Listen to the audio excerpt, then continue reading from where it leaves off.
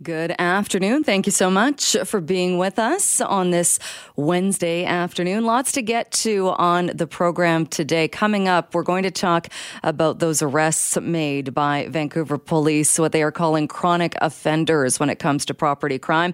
Also coming up on the program, Tamara Vrooman joins me. She is currently the CEO and president of Van City, but is making a big move and joining YVR. So we're going to talk about that and what it's like to make a move like that, particularly during a pandemic. That and much, much more. But first, let's start with that story you've been hearing on the news. Vancouver police saying that they have arrested 2 chronic offenders, recommending more than 70 separate charges, all related to commercial break-ins, mainly in commercial properties in Vancouver. So these offenses drew back to November, with the majority of them happening since the pandemic started on March 12th.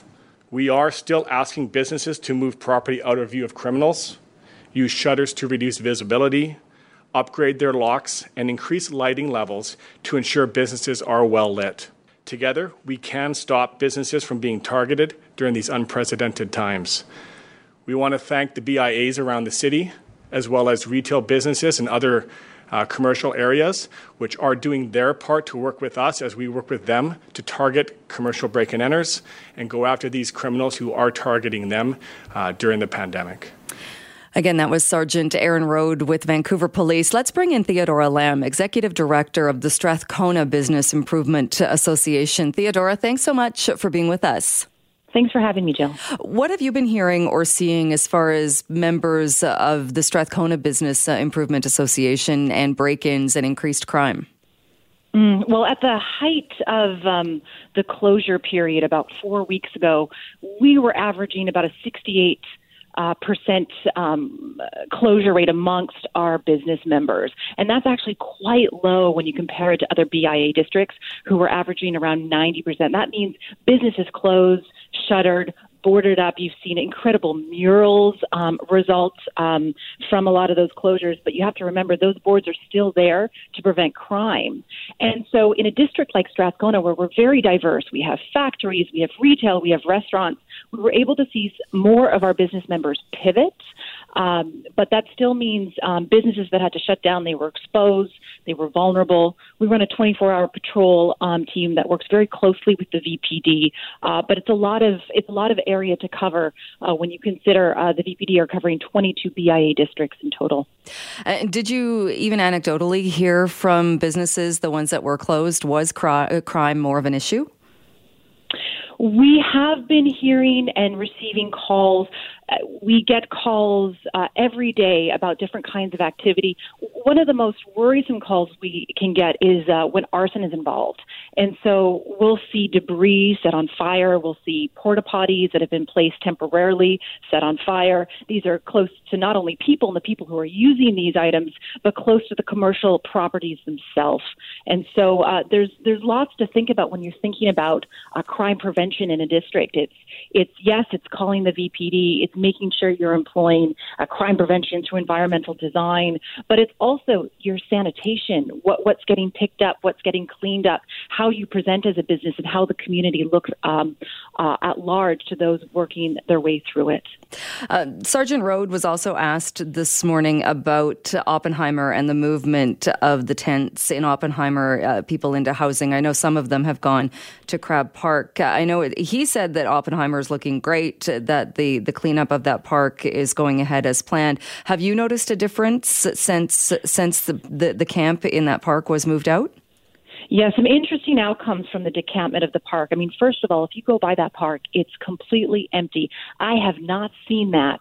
I don't think ever. It's completely fenced off. We know that they've handed the keys to the Parks Board. And I think the businesses who operate around the park, they're very curious, maybe a little nervous about what's going to happen next. What happens when it's opened up, hopefully for the community's use. You know, businesses there haven't been able to walk through the park in years, to sit down, to take a lunch break. We have a lot of employees, a lot of factories and food distribution hubs that operate around the park. People want to be able to use it again.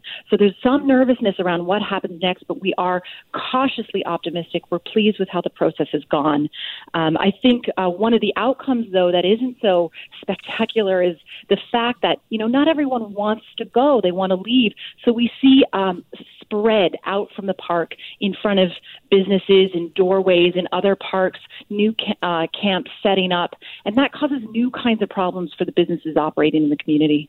And that was one of the concerns even before when there was talk earlier of getting an injunction or even moving the tents out earlier, was that there would be that shift. Not everybody's going into the housing that was offered. There would be people that would stay in the community. That's right, and that's why a housing strategy is so critical. I mean, this first big move has happened, and now we need to see more and hear more about how we're going to continue to address homelessness and these issues that pop up.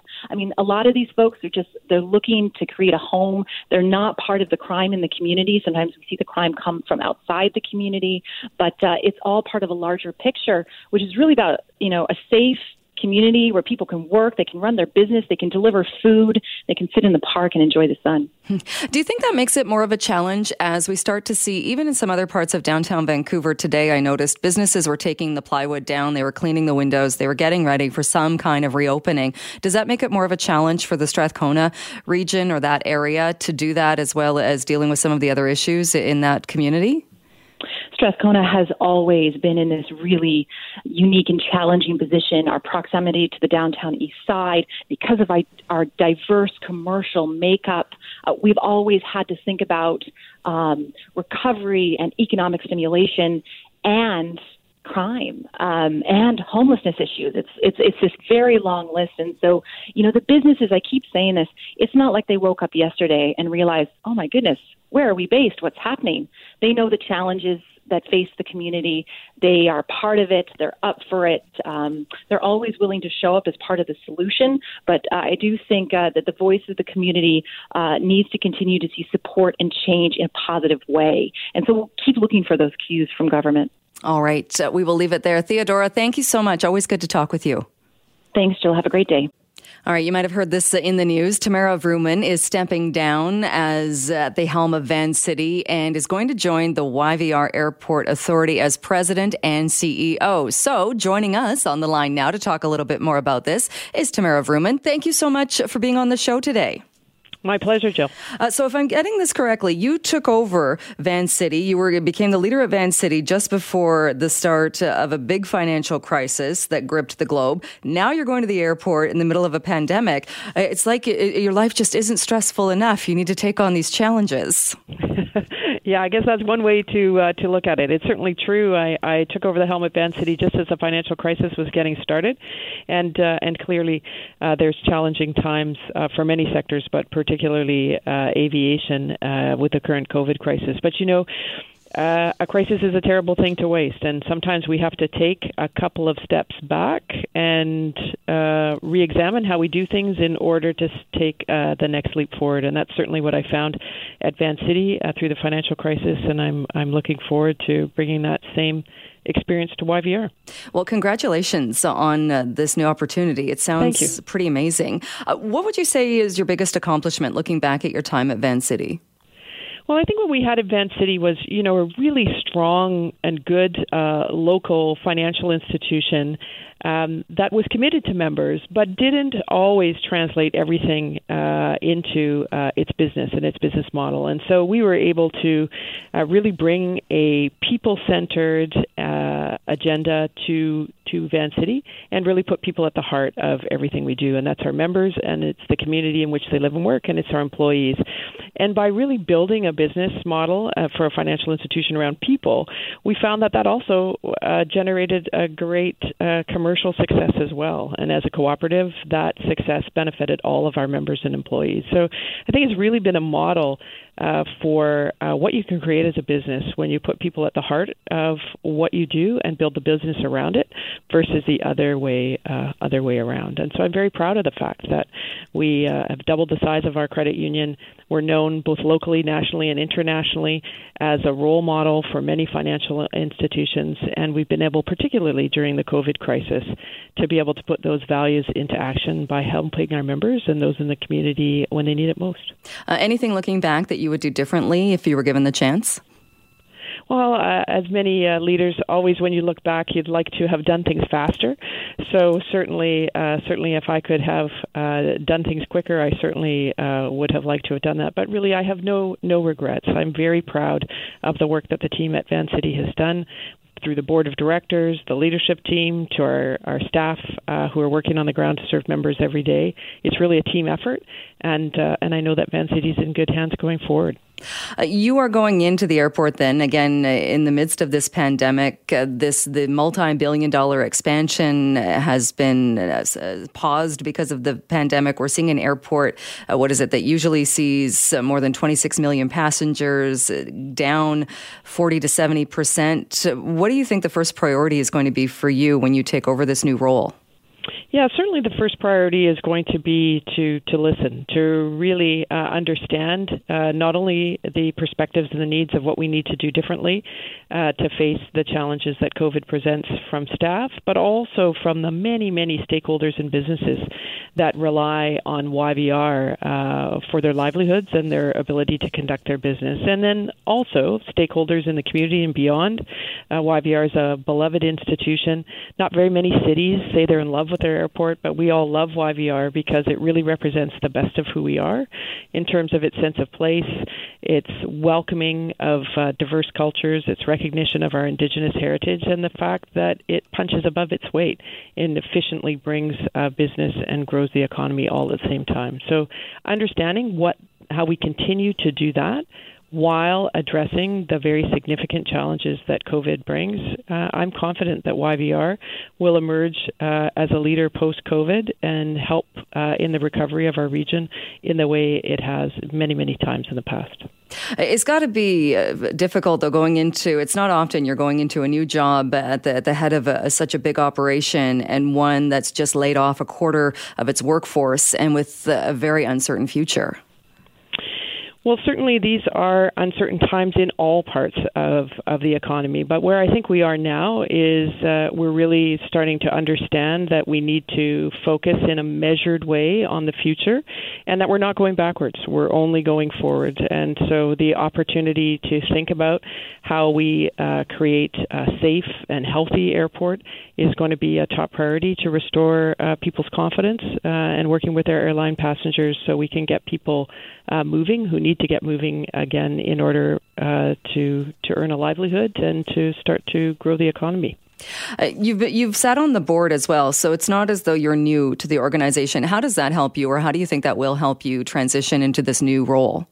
Well, certainly sitting on the board for the last 9 years has given me a bird's eye view of all of the things that have contributed to the strength of YVR, from its leadership team to the way it thinks about the community, to its partnership with the Musqueam, to its strategic alliances with a number of airlines, and to the way it represents our community and our economy on the world stage. So all of those are strengths that I come into this role, really understanding quite well, and will be able to hit the ground running and face some of the challenges that are no doubt ahead.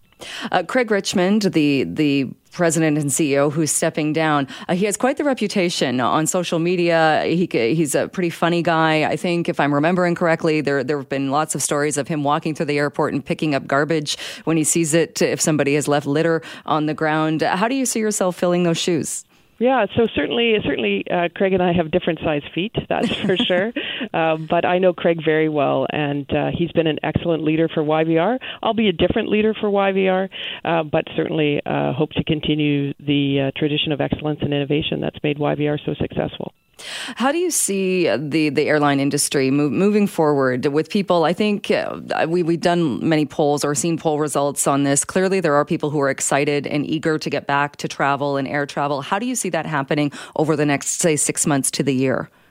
As with so many things in our economy, as we start to think about getting back to some kind of new normal, I really think the the situation demands some patience and some confidence. So we really want to be sure that we're doing the right thing in a measured way, that we can ensure the safety and the health and well-being of our passengers, and that we can welcome our stakeholders onto the airport in a safe and secure and healthy way. So we'll be looking to make sure that we can do that. We'll be following the guidance of health professionals first and foremost, and we'll be taking solid, confident steps forward as we ease into the next phase post-pandemic. And one final question. When I first saw the news today, the first thing I thought of was a weekend, I'm sure you remember as well, when the systems were down at Van City, and it was all weekend long. You made yourself available at 5 o'clock on a Sunday to the media, which I think every media person there will also remember, because that doesn't happen very often. Will you be like that as far as being accessible and putting yourself out there to make sure people have that real-time information at the airport?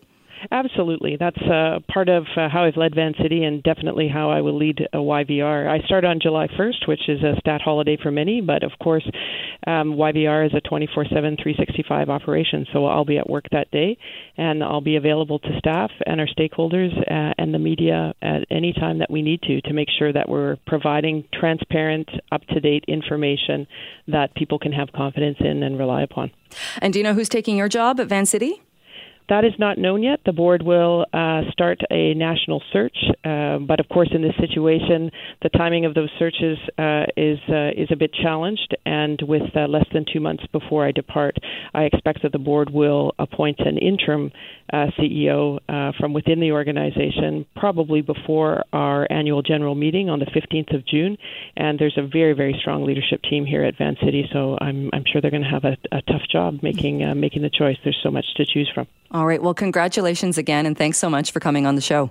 Thanks very much, Jill.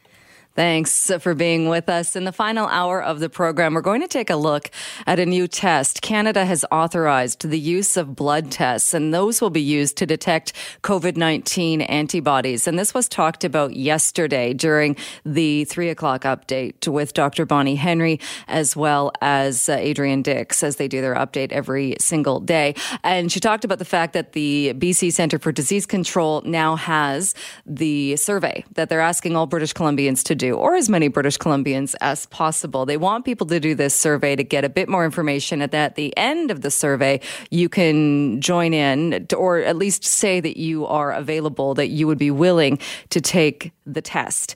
And in doing so, they hope to get enough of these tests to get a better idea of just who has the antibodies and what exactly that means for our population. Well, let's talk a little bit more about this, how the test works and what information it can actually give us. And joining us to talk about that is Jason Tetreault. He is the host of the Super Awesome Science Show. He's been with us several times before. Jason, thanks so much for being with us again.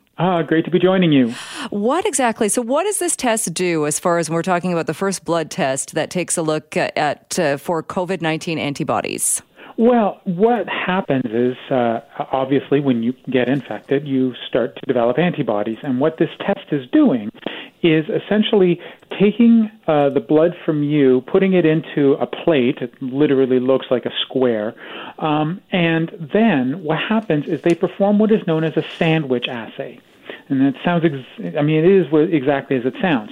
So on the bottom in the plate, you've got something that's going to detect your antibodies, and then your antibodies go in there, and then on top of that, they're going to put something else that's going to attach to those antibodies, and then it's going to light up like a Christmas tree. That's basically what the test is. So what they're hoping to do is to identify people who have a very strong response to the SARS proteins or SARS-CoV-2 proteins, so that we understand that they have some kind of immunity to the virus and won't be infected again. So, and there's no confusing it. If they're testing for the antibodies specifically to COVID-19, would that show that, yes, these are those specific ones? Yes. And the way that they've done that is, we like to call it proficiency testing, but what it really means is you've tested against all the other types of coronaviruses that are out there. And I think in this particular case, they tested against 5 or 6 different ones. And so when you see this light up, then what you know is that those antibodies are against the SARS-CoV-2 and not to something like an OC43, 229E, or any of the others that are out there with really interesting but hard to pronounce names. So if you had, say, a SARS in the past, or if you've had a coronavirus in the past, is there any way that that could be confused and they would think that you'd had or been exposed to COVID-19, but you hadn't been? I think the sort of false rate is somewhere around the 0.9 to 1%. So there is obviously going to be some potential for, a test that comes up positive that may not necessarily reflect the antibodies against this particular virus. It's going to be very rare. And I think in that context, what it's going to do is it's going to give us a really good sense of the population, which is what we're looking for. But yeah, if there had been sort of an OC43 going around in December before this thing came around, it's not going to get picked up. And does it tell us, though, so it tells us that we have the antibodies or we don't, but is it able to tell us if that means we have immunity? Well, that's a totally different thing. See, these antibodies are what we call neutralizing antibodies. So in theory, if you're producing them, then when the virus gets inside of you, the antibodies will sort of be around and stop the virus from going any further inside of you. That's the theory. But if for some reason the virus can take hold and start an infection, then you're going to need more than just the antibodies to develop a proper immune response to clear the virus. Okay? So in that context, we sort of have to say that, well, if you're immunocompromised or you have suppressed immunity or you're taking drugs that potentially stop your immune system, like those who are taking them for rheumatoid arthritis, then maybe it may not be as effective, your immunity, even though you have those antibodies. But again, what we have to do is we have to get a sense of how many people out there have been exposed, have developed an immune response, and one that is strong enough to be able to neutralize the virus. And we've been hearing some cases, I think there was a case in the Vancouver Coastal Health Authority where a very young person, he was infected with the disease, but his body went crazy in fighting it, in creating the antibodies and going after the system. And he ended up being in a coma. Thankfully, he recovered. But is that something too, like how do we know, or are we going to find out then the difference, the load levels on how many antibodies some people might have and how others might have less? Yeah, what's happening in this case, and we're seeing this as well in children in New York, the Kawasaki disease, that's actually an autoimmunity as well. And so what could potentially happen is if you develop antibodies against this particular virus, there may be the potential for some mimicry. In other words, you create antibodies that recognize something other than the virus itself. And should that end up happening, then you may end up creating antibodies against yourself. And if that happens to be part of your vasculature or, your blood system, then that's where the Kawasaki comes in. If it starts creating antibodies against other things, it could develop almost like a lupus type of symptom. And if it happens to be for your lungs, it develops what we call immunopathologies. So there are risks just simply by being exposed to this virus, which is one of the reasons why the whole idea of a COVID party is kind of stupid. You mentioned the Kawasaki-like disease. Can you talk a little bit more about that? Because I think that's probably perked the ears of a lot of parents, because up until this point, we were really talking about the way that it looked like a lot of children, or children for the most part, weren't getting this virus, but now we're seeing this kind of offshoot of it. So what's happening there? Well, first off, in terms of the prevalence, just remember something. You know how we talk about measles and everyone's like, oh, well, measles isn't a big thing, until you start getting lots and lots and lots of people infected, and then all of a sudden children start to die at a rate of about 1 to 3 per thousand. Well, we're seeing something very similar. It's just that there's so many people now who have been infected, and it's so widespread in those communities that some of the children who develop these autoantibodies essentially are now coming down with the infection and developing these unfortunate, very, very difficult to control circumstances. It is very rare, and it's not something that is going to be, a predominating factor in deciding what's going to happen down the road. That being said, we want to find out what it is about these children that is making them create these autoantibodies. So maybe we have even one more group of people that we want to protect, along with the elderly and those with pre-existing conditions and compromised immunities. And are we seeing this happen that people have, and I would imagine if we are, it's in the cases of children that they're carrying the COVID-19 or they have it but aren't sick, so you wouldn't even know? That is something we still haven't quite figured out. We do know that asymptomatic cases, people who show no signs of infection, do exist. And it does seem like essentially they don't develop symptoms over time. So they're not pre-symptomatic, they're asymptomatic. Now, that happens with pretty much any kind of virus that you have out there. The question is, are children carriers if they're not essentially showing symptoms? We don't know that yet. But I have a feeling that we'll eventually learn what the viral loads inside of them are going to be, and then we'll have a better idea. For now, we know that animals like our pets, dogs and cats, can be asymptomatic carriers, but the levels are so low that they're not really going to give them to people. Is that the same thing with children? That's something we're going to have to find out, and I'm hoping that some of the studies that are undergoing right now are going to give us those answers. We are continuing with my guest, Jason Tetreault, host of the Super Awesome Science Show. We've been talking about Canada authorizing a new test. It's a blood test to find antibodies of COVID-19. But if you have a question about that or anything else COVID-19 related, please, by all means, give us a call on the open line. And Jason has agreed to stay with us for the next few moments to answer those questions. Let's go right to the phone lines. And Brent is on the line. Hi, Brent. Hello.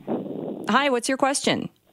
Back during the SARS crisis, there were authorities on the radio saying those who consume probiotics are less likely to suffer infections. Does your guest agree or disagree with that? Disagree. This is a respiratory illness, and it goes into the nose and the throat first, and then it goes into your lungs if you develop a more serious condition.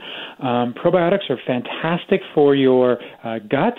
It's really good to help you, maintain stability in your gut.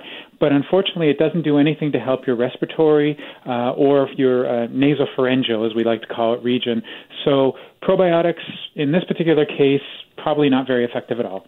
All right. Let's go to Bob on the line. Bob, do you have a question for Jason? This study that they announced yesterday is less about antibody effectiveness, but more about doing a surveillance on how successful this virus was, for lack of a better phrase. And I noticed yesterday that they kept pushing the website. If you guys could put the number out as well, because when I do the survey, I'm going to do it over the phone using the 1-833-707-1900 number. Okay, Bob, we can do that. Absolutely. Let's go to Sue on the line. Sue, do you have a question? Yes. I just wonder if it's possible they could develop some kind of a mask that was like 99% effective, and then, we'd be safe. A mask? Everybody could get it. I mean, you could buy it yourself at, I don't know. A mask. You're saying like a super duper mask? Yeah, a really good one, just practically, 99% effective.